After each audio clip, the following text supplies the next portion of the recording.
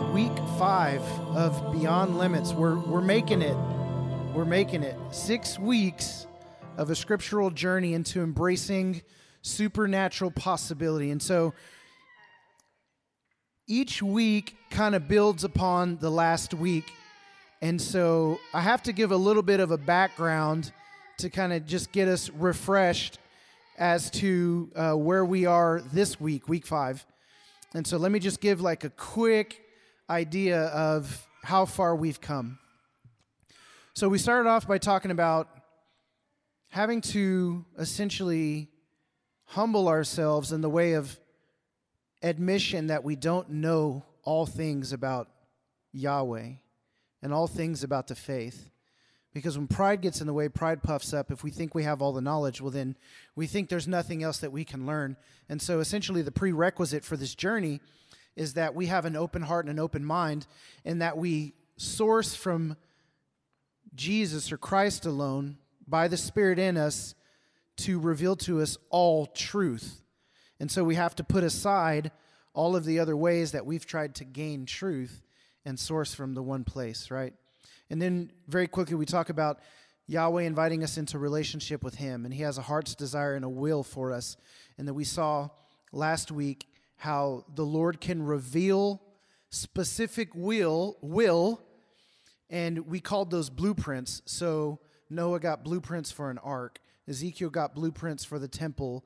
Moses got blueprints for the tabernacle, that kind of idea. So as we're in relationship with Yahweh and He's revealing things to us, revealing His will, then we can have very specific things that He calls us to do. We're all part of this bigger plan. And so we just have to also grasp the idea and believe that we have a place in building the kingdom. The Lord invites us into that. We have a purpose.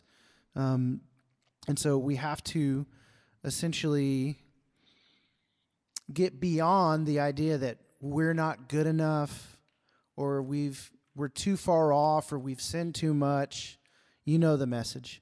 Oftentimes we disqualify ourselves just based on the things that we think about ourselves, but the truth is the Lord, He's called us and He invites us into that. And so there's no question whether or not we have a place in bringing the kingdom forth.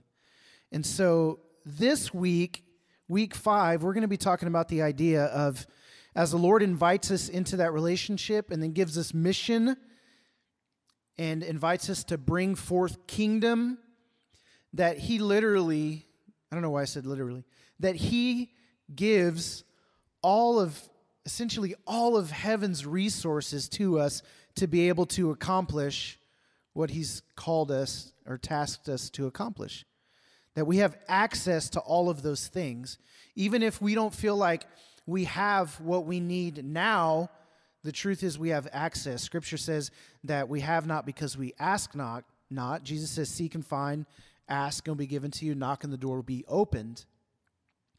In the story of the prodigal son, we talked about this just very briefly last week, but the father says to the son in the field, I've always been with you, and everything that I have is yours.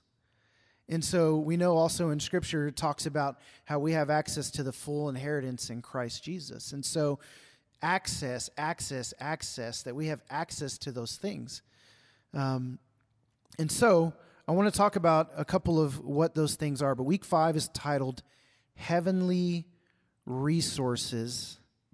And so the Lord gives us exactly what we need in order to fulfill this destiny. Last week we talked about destiny, that there's a destiny that's fulfilled in us as we're conformed into the image of Christ.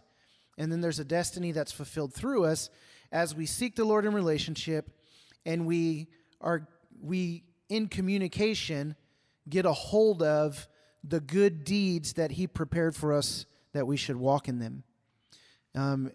In Romans 12, then it talks about offering your body as a living sacrifice, holy and pleasing to the Lord. Then we can discern what the pleasing and perfect will of God is. And so again, there's that idea. What is the will of God? And as we get that, well then, here's the thing. The Lord doesn't leave us to fend for ourselves when He calls us to build His kingdom. We have access to everything that we need. So I want to talk about number one, the Spirit of God, first and foremost, and I believe that this is probably a poor phrase, but it's the best I could come up with, that the Spirit of God is the number one resource from heaven that he gives us to fulfill this destiny, that he gives us his Spirit. Jesus talks all about sending the Spirit. John 16, there's a lot about sending the Spirit, and here's what the Spirit's going to do. Romans is filled with this idea that if by the Spirit we put to death the misdeeds of the flesh, will live. Those who live by the Spirit are children of God. By the Spirit, not by the flesh. We don't live in the way of the law anymore. We've put that away, but now we live in the new way of the Spirit. So the Spirit is this new thing, essentially, in Scripture that we read, that is the Spirit of God filling every believer and empowering him to be able to do the things that God has called him to do. Him or them, she, they, her, it. And so, just looking back at Ephesians 3:20 real quick. Now to him who's able to do far beyond all that we ask or imagine. This is our foundation verse. And again, that idea that the Father is able to do far more than we can ask or imagine. So essentially we tend to be limited in our thinking and limited in our asking. He can do beyond that. And it says, by means of his power that works in us. Now, what is that power? It's the power of the Spirit. And so this word, Spirit or Holy Spirit, is that Hebrew phrase, Ruach HaKodesh, and it means like set apart. Holy means set apart, separated, right? We talked about Jesus coming and he separates his church. He calls people out from and then into. He comes and he heralds a kingdom. He says the kingdom of God is here. And when people receive and accept that good news, then they begin to believe into that new kingdom system and that new kingdom order. And so as we are called into relationship with the Father, he seals us, marks us with the Holy Spirit, and then we are set apart, marked and sealed as the holy people of God, or the church, the ecclesia, the called out ones who are called to govern and be a governing entity on the face of the earth. And so this is, I believe, the number one thing that happens in us is that we receive that power of the Spirit to work in us and work through us. So Scripture will say a couple of different things. Let me just forecast so you know where we're going. The children of God are born of the Spirit. We receive truth from the Spirit. We receive power from the Spirit. We are led by the Spirit, and we are given gifts by the Spirit. This is definitely not an exhaustive list of all of the things that the Spirit provides or does for the believer, but we're just going to touch on a couple of these, and I'll breeze through some of them because we've already hit on a couple in the past weeks. But I just want to kind of give a quick run-through of the Spirit of God and how He, Holy Spirit, works through us. So John 3:5 talks about us being born of the Spirit. Jesus answered, "Truly, truly, I say to you, unless one is born of water and the Spirit, he cannot enter the kingdom of God." So our entrance into the kingdom of God is that we are born of the Spirit. That which is born of the flesh is flesh, and that which is born of the Spirit is spirit. Do not marvel that I said to you, you must be born again. The wind blows where it wishes, and you hear its sound, but you do not know where it comes from or where it goes. So it is with everyone who's born of the Spirit. Now, I love that idea. So when we're born of the Spirit, Scripture says that if any man is in Christ, he's a new creation. The old is gone and the new has come. The kainos has come. We are actually new beings. We're not human with a fleshy, sinful will anymore that is unredeemed. We are now a kainos, new creation that's never existed before, with Christ as being the firstborn of many brethren. We are kainos. We are completely and wholly new with that Spirit. And so here's what happens, is when that Spirit of God comes and we're born again and we're born into the kingdom of God, well, then we have, again, access to the resources of that kingdom. We have access to the king. We partake in the king's will. We receive all of the good things that the king does for the kingdom. We are citizens of that kingdom. And so our citizenship changes. Where our resources come from, where our sustenance, how we're led, the laws of the land, the rule and the reign of the kingdom shifts. So Jesus talks about his kingdom not being a kingdom of the earth. It's the kingdom of God.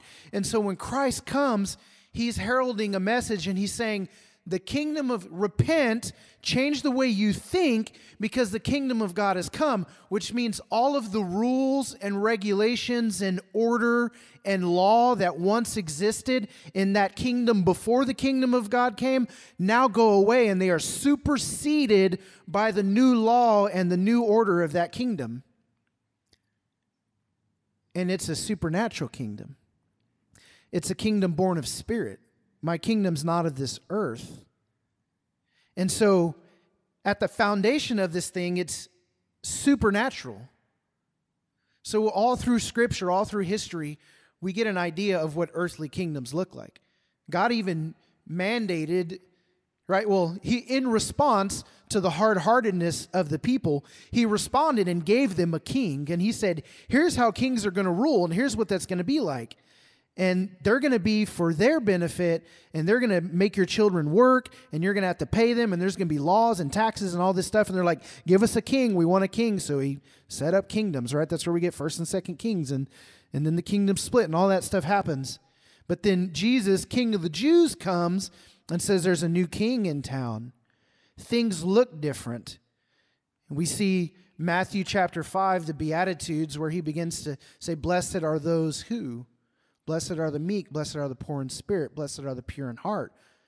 Blessed are those. He's saying it's a new kind of reign, it's a new kind of rule, it's a new kind of kingdom. So the way that things functioned before, they don't function like that anymore. That's what I believe Paul talks about when he says, don't be conformed to the pattern of this world or to the pattern of this age.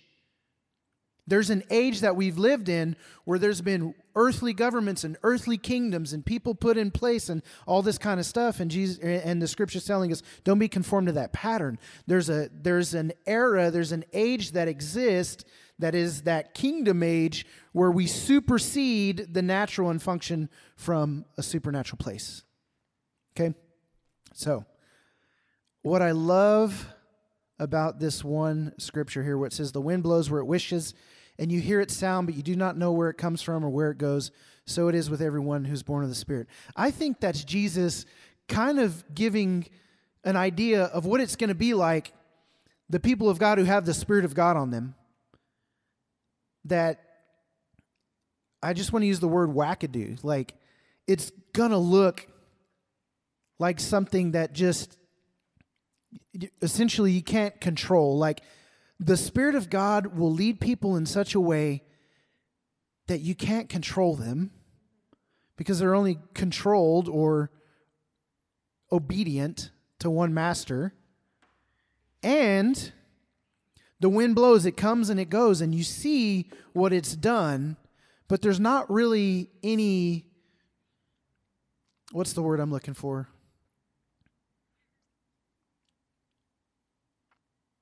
There's not really any controlling it. I guess that's what I'm trying to say.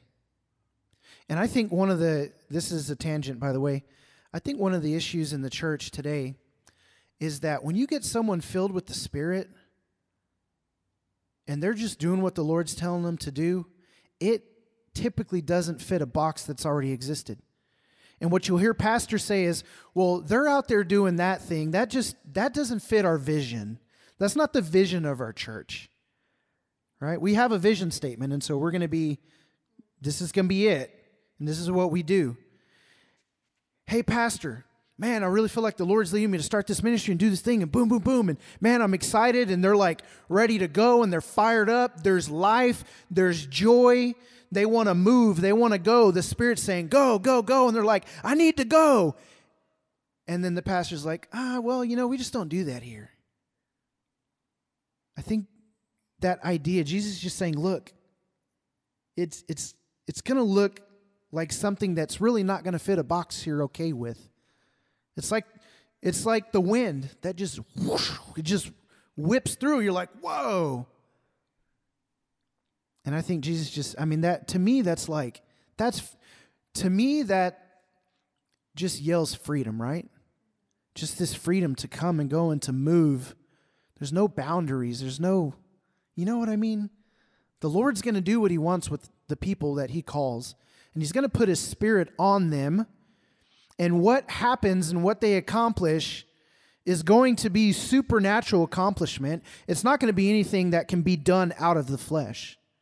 All throughout the Old Testament, what's interesting is we get this idea of the Spirit of God coming and resting on somebody for a moment that empowers them to do something according to God's will, but it's this coming and then a going.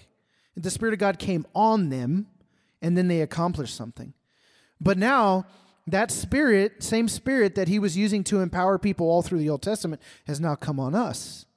And one of my favorite scriptures is where it says that Elijah was a man just like us. Do you remember some of the great feats of Elijah? Some of the things that was he not the one who called fire down from heaven that lapped up all the water in the trench and all the wood, and right? And he defeated all the prophets of Baal. He did all kinds of things. He was the one that was taken up in a chariot of fire into heaven. And so the scripture says Elijah was a man just like us.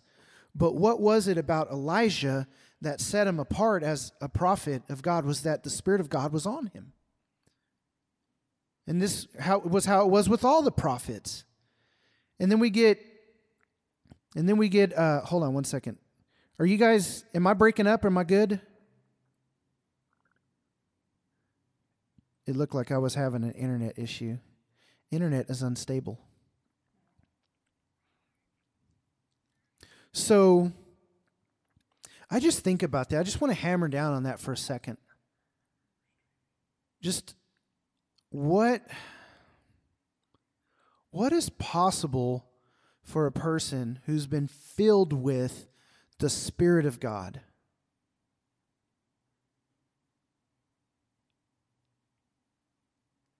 You know, I was having some conversation this week. I'm going off script, you guys. It's okay. I was having a conversation this week with somebody, and we were just talking about a powerless gospel. And the idea that, you know, if we haven't experienced the power of God,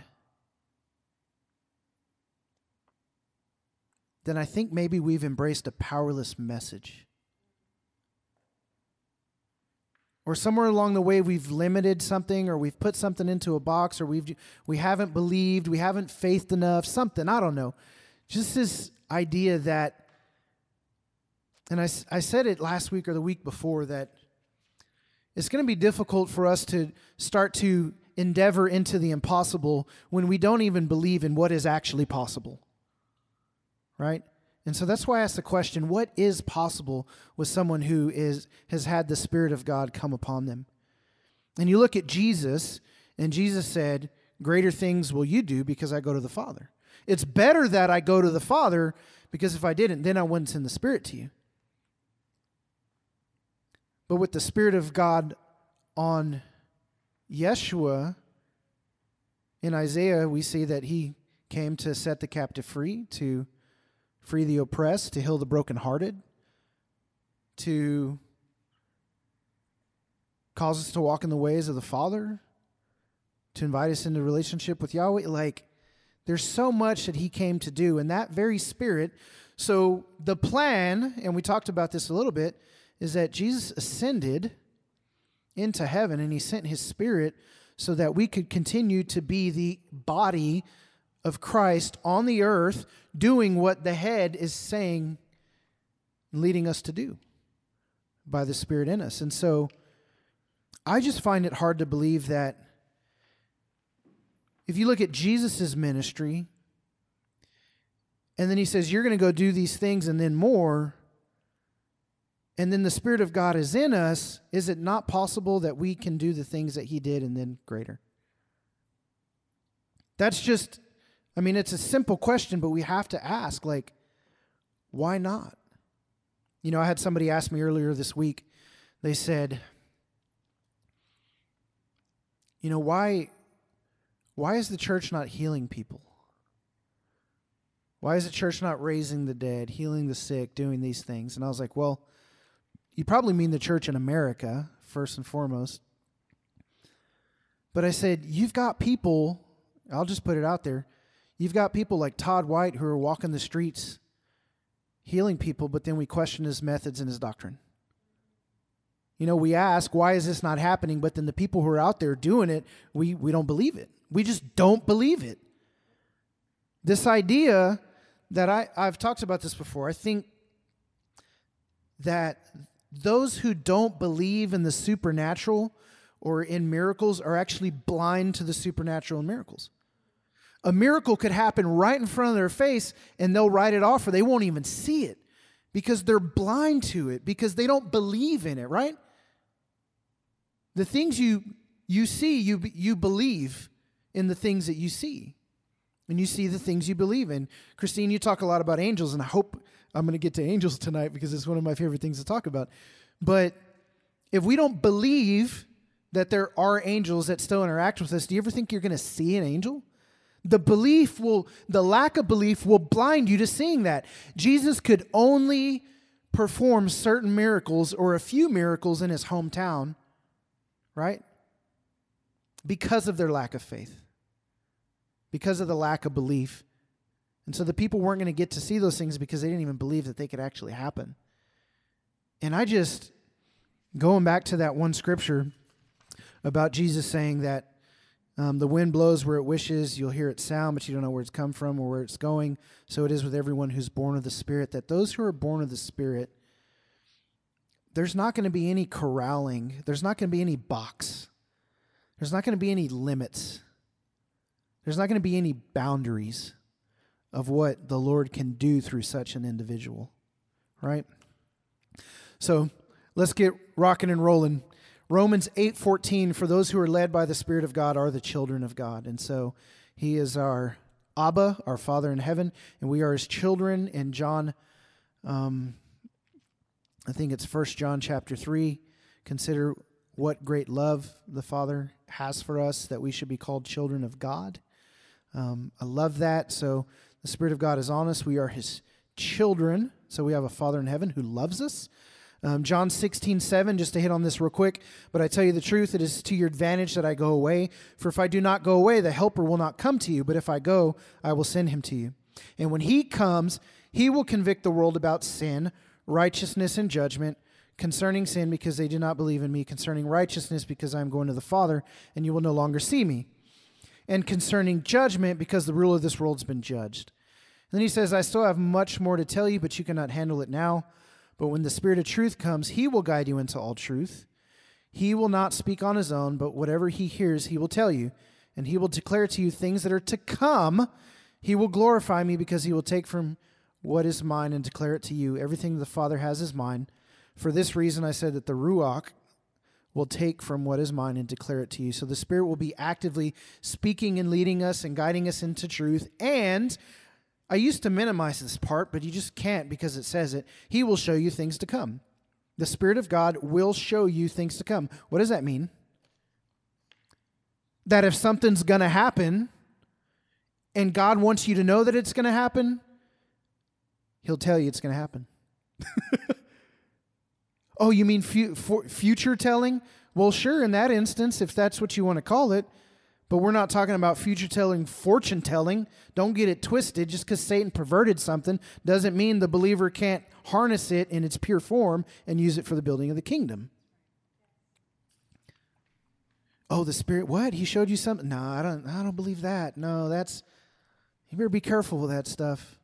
Jesus said he would show you things to come.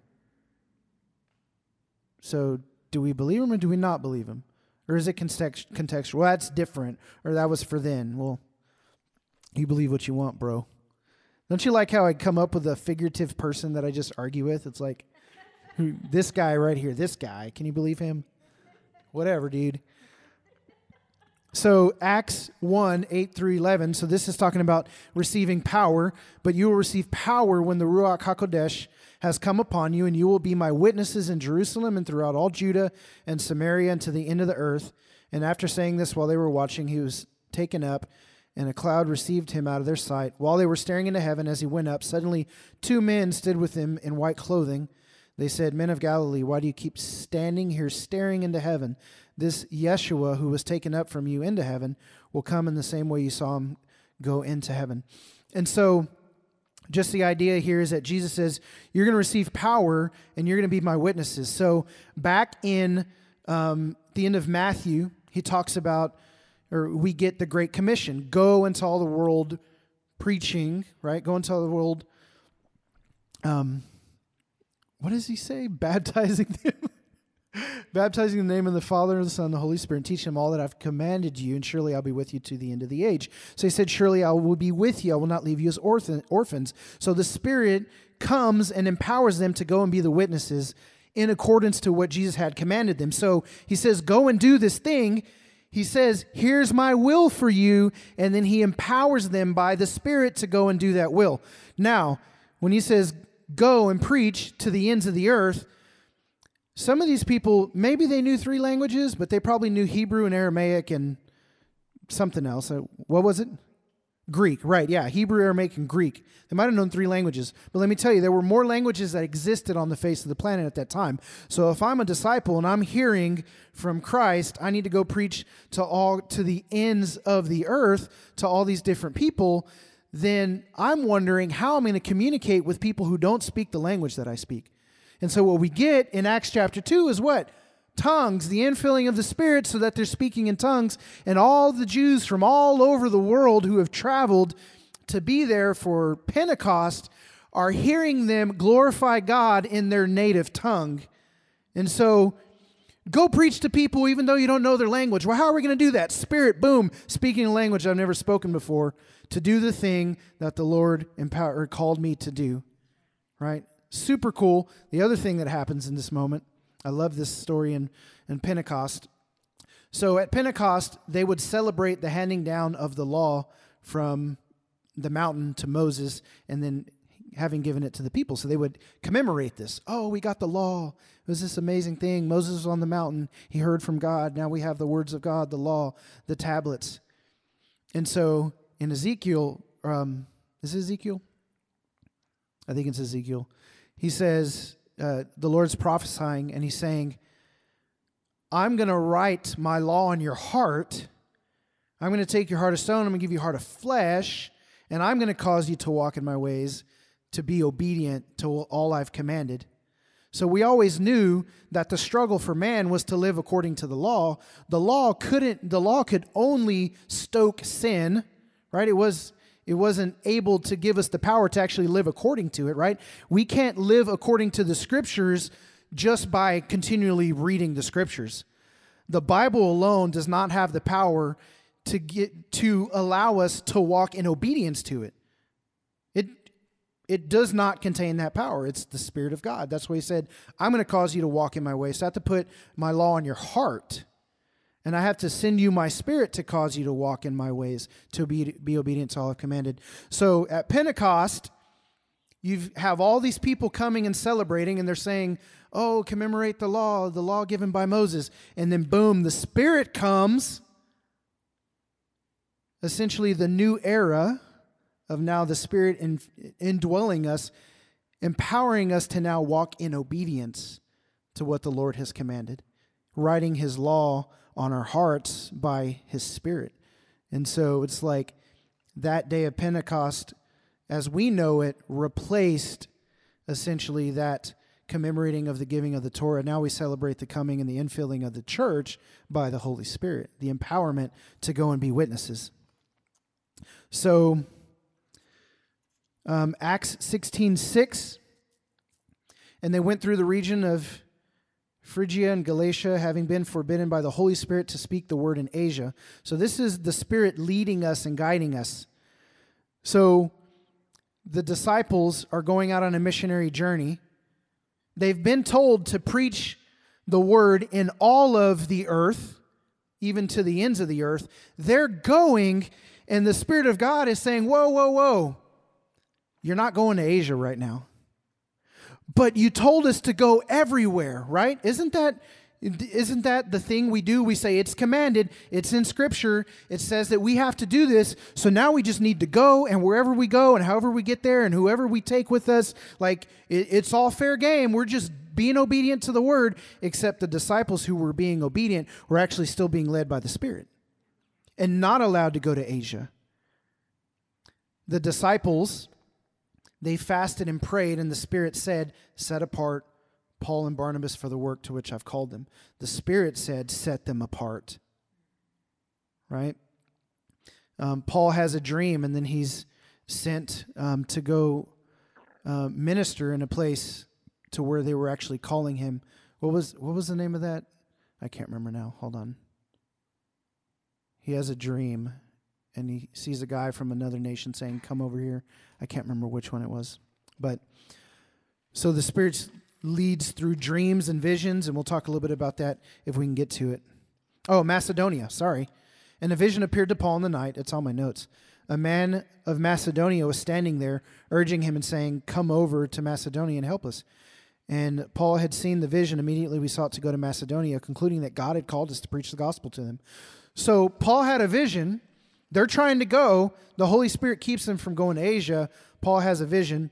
He sees a man from Macedonia calling him to go. So then he says, oh, okay, that was the Lord leading me. God gave me a vision to go now to Macedonia. And so just this idea that the Spirit of God will lead and guide us. He'll say, don't go there, go here.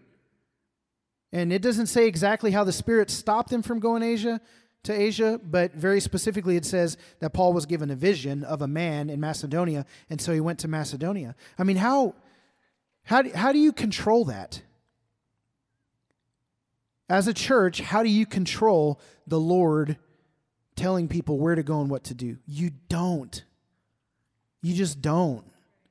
He does what he wants according to his will and according to his plan. He's going to do it however he wants. Dreams, visions, we see later in Acts, Peter starts to quote Joel. In the last days, I'll pour out my Spirit on all flesh, prophesy, dreams, visions, all these things. The Spirit of God comes. Listen, you can't control what the Spirit of God does when it fills somebody. Because that's just that's another attribute, another plan that the Lord has, another person that he's impressing his image upon and empowering them to do the things that he commands and that he desires. And you just don't know what's going to come out of somebody when the Spirit of God falls on them. There's no box you can put them in, right? Man, I'm having visions. I'm supposed to go to Zimbabwe. Oh, well, we just don't really have a team that goes to Zimbabwe. You know what I mean? So let me just breeze through this because I want to get to angels. So 1 Corinthians 12:4 just talks about the gifts of the Spirit. So there's different kinds of gifts. The Lord will manifest himself through people that have different kinds of gifts to accomplish different kinds of tasks. It's all in accordance to the mission and the will that he has for those individual people. Judges 6:19. So we're going to start talking about at this point. So the primary resource from heaven, I believe, is the Spirit of God in us, on us, working through us, empowering us to do everything that he's called us to do. Supernaturally, visions, dreams, healings, giftings, teachings, giving, helping, serving, prophesying, all these things we all do as the Spirit leads us according to the plan that the Father has for us. But then the other thing that we have access to, and I've talked about this idea of heavenly resources, the Spirit comes from heaven to fill us, but then we have access to all of what heaven has. And I'm not even going to go into like storehouses of heaven, libraries of heaven, all of that stuff. But we know that our Father is commander of angel armies. Or Jesus, we knew that he could have called legions on his behalf. But he didn't. But he could have. So is it possible that Jesus can command legions? Absolutely. Yahweh created the angels to be messengers and to accomplish tasks. and to do the things that he created them to do. And we're going to look at a little bit of what they accomplish. And so Judges chapter 6, verse 19 through 23. So Gideon went into his house and prepared a young goat and unleavened cakes from an ephah of flour. The meat he put in a basket, and the broth he put in a pot, and brought them to him under the terebinth and presented them. And the angel of God said to him, take the meat and the unleavened cakes and put them on this rock and pour the broth over them. So now there's an angel of God that is speaking to Gideon, commanding him of what to do with these cakes and this meat, right? And he did so. Then the angel of the Lord reached out the tip of the staff that was in his hand. So we have an angel who has a staff. He's manifested from heaven. An angel of God came from heaven. He manifests, begins to speak to Gideon words, instructing him of what to do with these items that he has.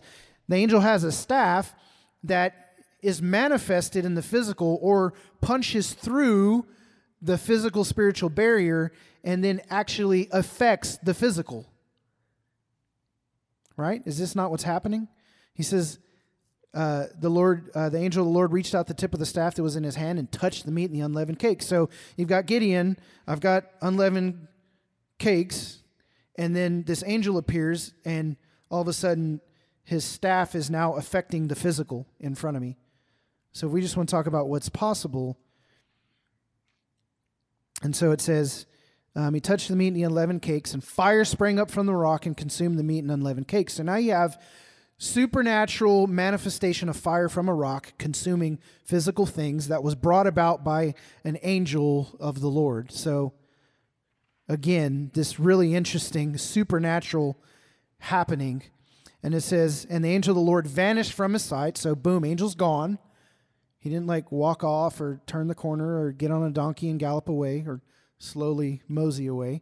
He vanished, right? So there is a manifesting and then a coming out of and then going back into a spiritual realm by angels. Manifesting and then affecting the physical and causing supernatural fire to consume physical objects. So just whatever you want to do with that. And then Gideon perceived that he was the angel of the Lord. And Gideon said, alas, O Lord God, for now I've seen the angel of the Lord face to face. But the Lord said to him, peace be to you, do not fear, you shall not die. Let's look at Daniel 8:15 through 19. We kind of get the same instance, but there's a little bit of a detail that I want to point out that's really interesting. It says, when I, Daniel, had seen the vision, I sought to understand it. And behold, there stood before me one having the appearance of a man. And I heard a man's voice between the banks of Ulai, and it called, Gabriel, make this man understand the vision. So he came near where I stood. And when he came, I was frightened and fell to my face. But he said to me, understand, O son of man, that the vision is for the time of the end. And when he had spoken to me, I fell into a deep sleep with my face to the ground. But he touched me and made me stand up. He said, behold, I will make known to you what shall be at the latter end of the indignation, for it refers to the appointed time of the end. So the Lord is using angels to reveal will to Daniel and to interpret a vision. So God has commanded the angel. So you've got Daniel. Daniel's having a vision, supernatural. We know that's going to happen, right? I mean, I believe that. The Lord shows people. Jesus said he'll show you things to come, the Spirit, right? So Daniel is having this vision that the Lord gave him. He just seeks to perceive the vision. Basically, oh man, I saw this image. And then he's like, I really want to know what that means. And then God says, go tell him what it means. And so Gabriel, this angel, then appears and says, hey, here's what this vision means. And then Daniel falls on the floor, face to the ground, essentially passes out. And then the angel again punches through that spiritual physical barrier and wakes Daniel up. And I think it says that he brings him to his feet, right? But he touched the wait, what did he say? But he touched me and made me stand up. So the angel is causing Daniel to stand up. So I have a vision that I need interpreted. I don't really know what this means. The Lord desired to make known the meaning of that vision, and so he recruited an angel. Hey, go tell him what this means. So that's interesting to me. Let's look at Revelation 1 through 3. The revelation of Yeshua the Messiah, which God had gave him to show to his servants the things that soon must take place. He made it known by sending his angel to his servant John. So the purpose of this book of Revelation is because Yeshua the Messiah desires to reveal something to his people so that they know the things that are going to happen. And he will show you things to come. The Spirit of God can show us things to come. It's called a revelation. It's something that is being revealed to us. Revelation is nothing but something the Lord is communicating to us that he wants us to know. He is just revealing something to us that we didn't know beforehand. He's just communicating to us, right? And I'll say all the time, God showed me, and people are like, what? And I'm like, he just gave me understanding. But then sometimes he shows me, and I have an image, and then there's an interpretation to the image. Here's what that means. I asked him, what does that mean? And then he told me what that means. And people freak out all the time. What do you mean, God? So you had a what? And where's that in Scripture? Listen, God does this. Go read your Scripture. This is what he does. Sorry. So he made it known by sending his angel to the servant John, who testified to the word of God and to the testimony of Yeshua the Messiah, to everything he saw. How fortunate is the one who reads the word of this prophecy and those who hear and keep what has been written, for the time is near. So what happens in Revelation, if you've ever read it, the angel essentially guides John through the heavenly realm, showing him things that have happened and things that are taking place and things that are to come. Is that a good statement, that in Revelation we see past, present, and future? Maybe. I don't know. But at least present and future. At least present and future, for sure. Things that are taking place, things. In the heavenly realm. And you know what's interesting? I was talking about this the other day, that, Jesus goes on in Revelation and he gives words to the churches. And he says, to the church of, to the church of, to the church of. Very contextual, very specific to that group of people in that context, in that society, with the issues they were dealing with their hearts.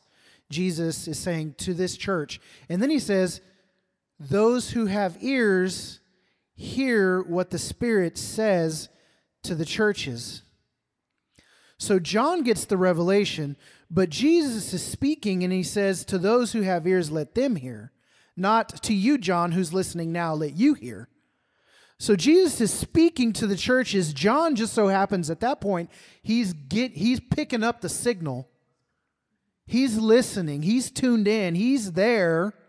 And he's hearing what Jesus is saying to the churches. But Jesus is making a call to those who have ears to listen to what the Spirit says to the churches. Now, let's just talk about when we read. So Paul wrote the epistles. And what are those? Those are letters to the church. It's a specific word to the churches that existed in that time to address specific contextual issues that church was dealing with at that time and place. And so I'm going to say, not that we can't gain principle from the epistles, but we are literally reading someone else's mail. Right? To the church of Ephesus, Paul, an apostle called by Christ Jesus for the glory of the Father. It is addressed to that church in that time. So, in one instance, we have physical letters that were written to a church in a time. And then we've got Jesus who's speaking a word to a church. And he's saying, if you have ears, let him hear what the Spirit's saying. And so my question is, are the letters of Paul still speaking to the church today? Or is the voice of Yahweh calling out to those who may have ears to hear? To address a very specific instance, people, place, time, and issue. I'm just asking questions. And so, anyways, I got off on Revelation. If we look at Matthew 1, just a couple of other instances. Joseph, an angel of the Lord appears to Joseph in a dream saying, don't fear, take Mary as your wife. For that which is conceived in her is from the Holy Spirit. She'll bear a son. And so Joseph woke from his sleep. He did as the angel of the Lord commanded him. So the Lord is using angels now to interact with people in dreams and give them commands, right? So in one instance, we've got Daniel who has an angel appear to him to interpret a vision.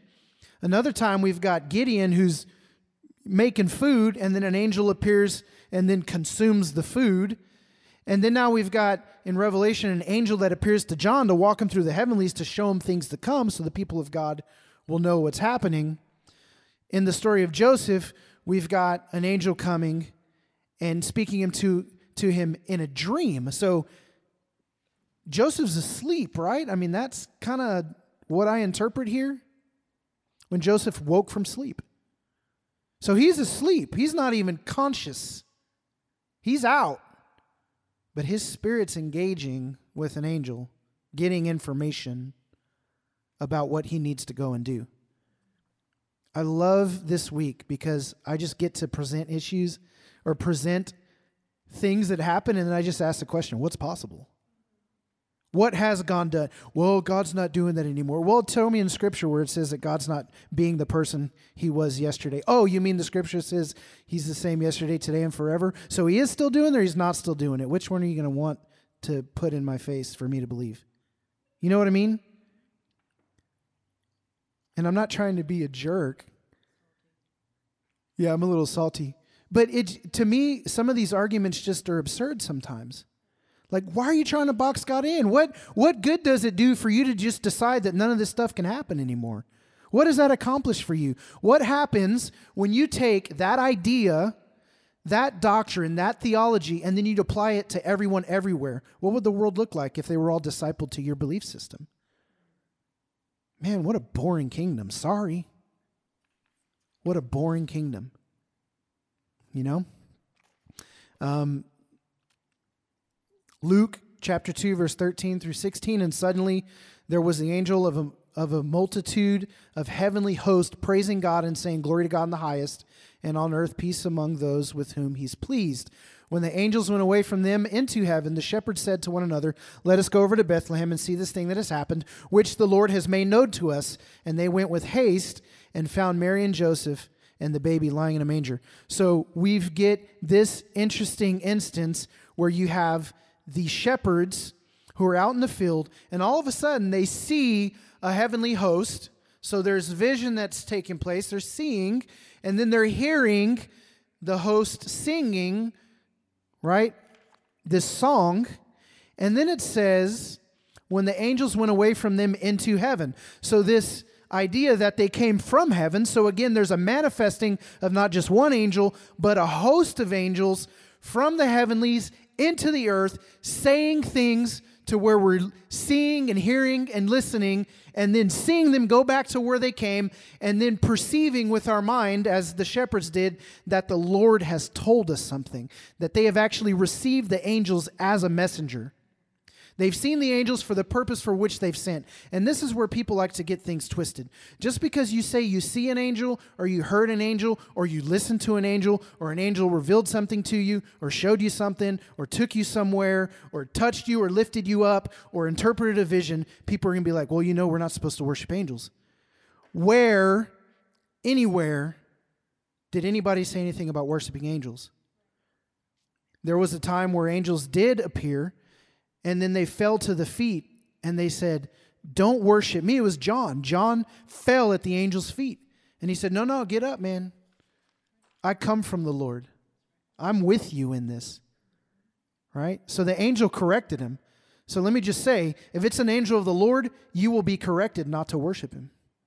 That's what I'm just going to say that. If it's not an angel of the Lord, they're going to take all the glory they can get because they don't want the Father to get the glory he deserves. So, what is possible? Acts 5:17 through 21, then the high priest and all his associates who were members of the party of the Sadducees were filled with jealousy. They arrested the apostles and put them in the public jail. But during the night, an angel of the Lord opened the doors of the jail. So again, you have an angel who is this spiritual heavenly being affecting the physical, and then essentially rescuing the disciples from the jail. And he says, go and stand in the temple courts and tell the people about this new life. And at daybreak, they entered the temple courts as they had been told and began to teach the people. So they were set free by an angel who unlocked chains that they could not unlock themselves. And then they got up in the morning, and then they went and did what the angel had commanded them to do. And so, hey, this angel told me that I need to go here and do this. Whoa, bro, you're only supposed to be led by the Spirit. Whoa, man, you got to be careful with that stuff. Hey, we're not, angels are talking to you and telling you to do stuff. You better be careful with that stuff. Sounds new agey. It sounds this, sounds like that. It's the devil, it's Satan, it's demons. The scripture just said that the disciples did as the angel had commanded them. Let me jump down. Hebrews 1 verse 14. And this is where we have to either believe or not believe. Are not all angels ministering spirits sent to serve those who will inherit salvation? Are you inheriting salvation? Are angels then not sent to minister and serve and do what the Lord has commanded them to do and help us and partner with us according to the Lord's leading to accomplish the tasks that God wants us to accomplish? Spirit of God on us, angels around us. Spirit of God in us, through us, angels with us. And a lot of times we don't even think about angels being available to help us accomplish the will of the Father. So, I want to hit on one last thing and then we'll be done because it's 7. I've been teaching for a long time. I just want to talk about this one instance, 2 Kings 6:15 through 18. So it says, when the servant of the man of God rose early in the morning and went out, behold, an army with horses and chariots was all around the city. And the servant said, alas, my master, what shall we do? He said, do not be afraid, for those who are with us are more than those who are with them. Then Elisha prayed and said, O Lord, please open his eyes that he may see. So the Lord opened the eyes of the young man, and he saw, and behold, the mountain was full of horses and chariots of fire all around Elisha. So here's what we have in this instance. We have this young man of God who goes and he's faced with an impossible scenario. Oh crap, what are we going to do? There's more of them than there are of us.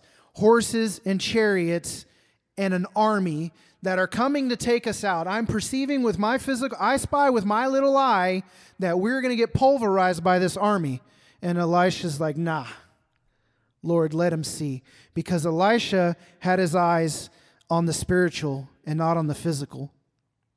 And so when he said, let him see, the guy wasn't blind. He saw the army with his physical eyes. He was spiritually blind or had been blinded or not perceiving.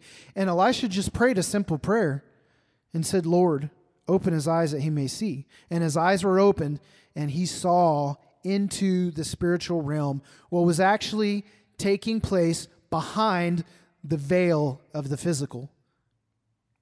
So let me just tell you, just because you can't see it doesn't mean it's not happening. And if you have a heart and a desire to see, I believe the Lord will grant you eyes to see and ears to hear. And so I think that's where I just want to encourage us, is to not limit what we think is possible, right? Just because we haven't seen it. People say, I'll believe it when I see it. But we live by faith, not by sight, right? We live by faith. And we have, this is a teaching I need to flesh out a little bit. But I believe just like our body has eyes, ears, nose, mouth, hands, right? We have senses. I believe our spirit, too, has those same senses. The aroma of Christ, that's not coming out of somebody's pores. That's a heavenly spiritual aroma of the divine. Taste and see that the Lord is good. We're not talking about, I really like the crackers at communion today. They must have gotten the good grape juice. That's not the taste and see we're talking about. We're talking about tasting in the Spirit and seeing in the Spirit. We're talking about touching, smelling, feeling. The Spirit of God, right? We commune with the Father by our Spirit. It is by the Spirit in us that we cry, Abba, Father. It's by the Spirit that we communicate. He who has ears, let him hear what the Spirit says to the churches. We have to have spiritual ears to hear what a Spirit is saying, right? And a lot of times, some of these instances were not anything else that anyone could perceive, right? So the servant goes out and he sees the army. Elisha standing there sees the army and sees the heavenly army at the same time. And he's like, you're not seeing what I'm seeing right now. And so I just want to ask, man, what do you think is possible? So let me read this last phrase and then we'll open it up for comments if you have any. So what is possible? It's possible that God has not left us to fend for ourselves, but has sent His Spirit to dwell in us, and all of heaven's resources are available to us to accomplish what the Lord has willed for us to accomplish. Just real simple.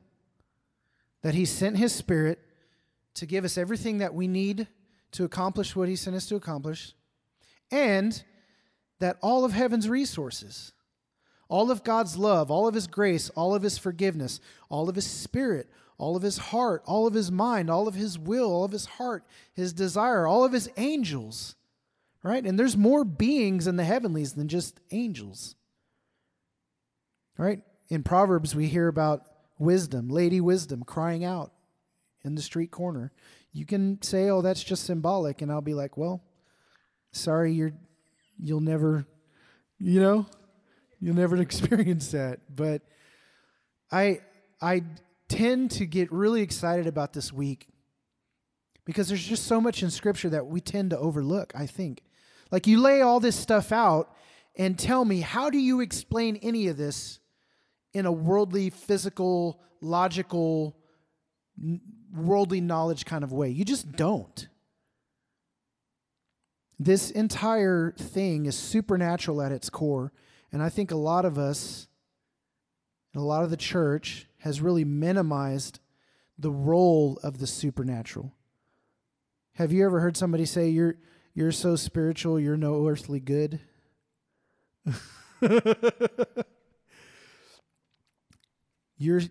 Well, flip it. You're so earthly, you're no spiritual good. Ooh, you don't like that one, do you? And so this isn't to bash anybody, but again, this is to just ask the question, what's possible? Like, have I actually just gone to the Lord and said, hey, you know what? Like, I see this in Scripture. You've been doing this. I haven't experienced it. If you want to show me and I want to see, and like, I don't want to do this on my own. If you've got angels, and I hear this in prayer a lot through Christine and others who are engaging heaven, and they'll say, all the angels who have been assigned to help accomplish this task, thank you for your help. Come be a part of it. Do what you're called to do. And it's just an acknowledgement of a partnership, right? We do that all the time with people. Hey, if anybody here feels led, can you just, you want to join in on this? We don't just have access to the physical people in our midst. We have the Spirit and the angels, right? Like, the Lord had will. He was going to destroy Sodom and Gomorrah. He sent angels to accomplish that. I'm just saying. And they were able to actually bring destruction into, like, manifest destruction upon a physical place. Like, that's just me saying, or asking the question again, what is possible, right? So have we considered the fact that maybe the Lord has angels to partner with us, to minister to us? Are not all angels ministering spirits sent to those who are inheriting salvation? Lord, have you sent any ministering spirits that maybe I've not even been aware of? Like, is that something that you're doing? If you have, then, thank you. And who are they? What are your names? What are you doing? What has the Lord sent you to do? Do you have a message for me? Right? You had a message for Daniel. You had a message for Joseph. Right? Like, is this not something that has taken place in Scripture that, in my opinion, sets a trajectory of what the Lord can and will do and wants to do and more with His angel army? Like, what do we think they're doing? Just like standing around in a room like, Well, I wish the end of the world would happen so we'd have more people in heaven. Yeah, what are they doing? What do we think they're doing? What do we think's happening in heaven? Well, wonder how that election's going to turn out. We're crazy, man. There's so much more happening than we even understand or know or realize. Just like Elisha saying, show them what I'm seeing, right? So, amen. Jason looks so heavenly, flapping his wings. Let me go back and read a couple of comments, and then we can take some questions. So, stop putting God in a box. Stop putting yourself in a box. Yes. We don't have a team that goes there. Can't a dream and vision be one and the same? Yeah. I always think dream is when you're sleeping and vision's when you're awake. Like kind of like seeing when you're awake versus like having. Yeah, same, does kind of the same thing. Seeing isn't believing. Believing is seeing. The Santa Claus. Trading into that heavenly storehouse, Andrea says. Joshua says, if you never dream beyond what's possible, Yahweh will never give you the impossible. He respects your box. Oh, yeah, if you've never dreamed beyond what's possible, Yahweh will never give you the impossible. He respects your box. Wow. And Andrea says, no box for me, Lord. And as I say at the end of this, or I've said before at the end of this particular week, for me, I can look at the scriptures and I can have faith for these things and believe that they're possible, and I can get salty and I can craft an argument against the naysayers, but I also have yet to fully step into and embrace angelic involvement and engaging beings and accessing storehouses of heaven and all of those things. I've stepped a little into it, but I've not stepped fully into it. And if you guys are a part of Christine's Intro to Engaging Heaven class, you will learn and hear all about that. And that'll be starting in 2 weeks? Yeah.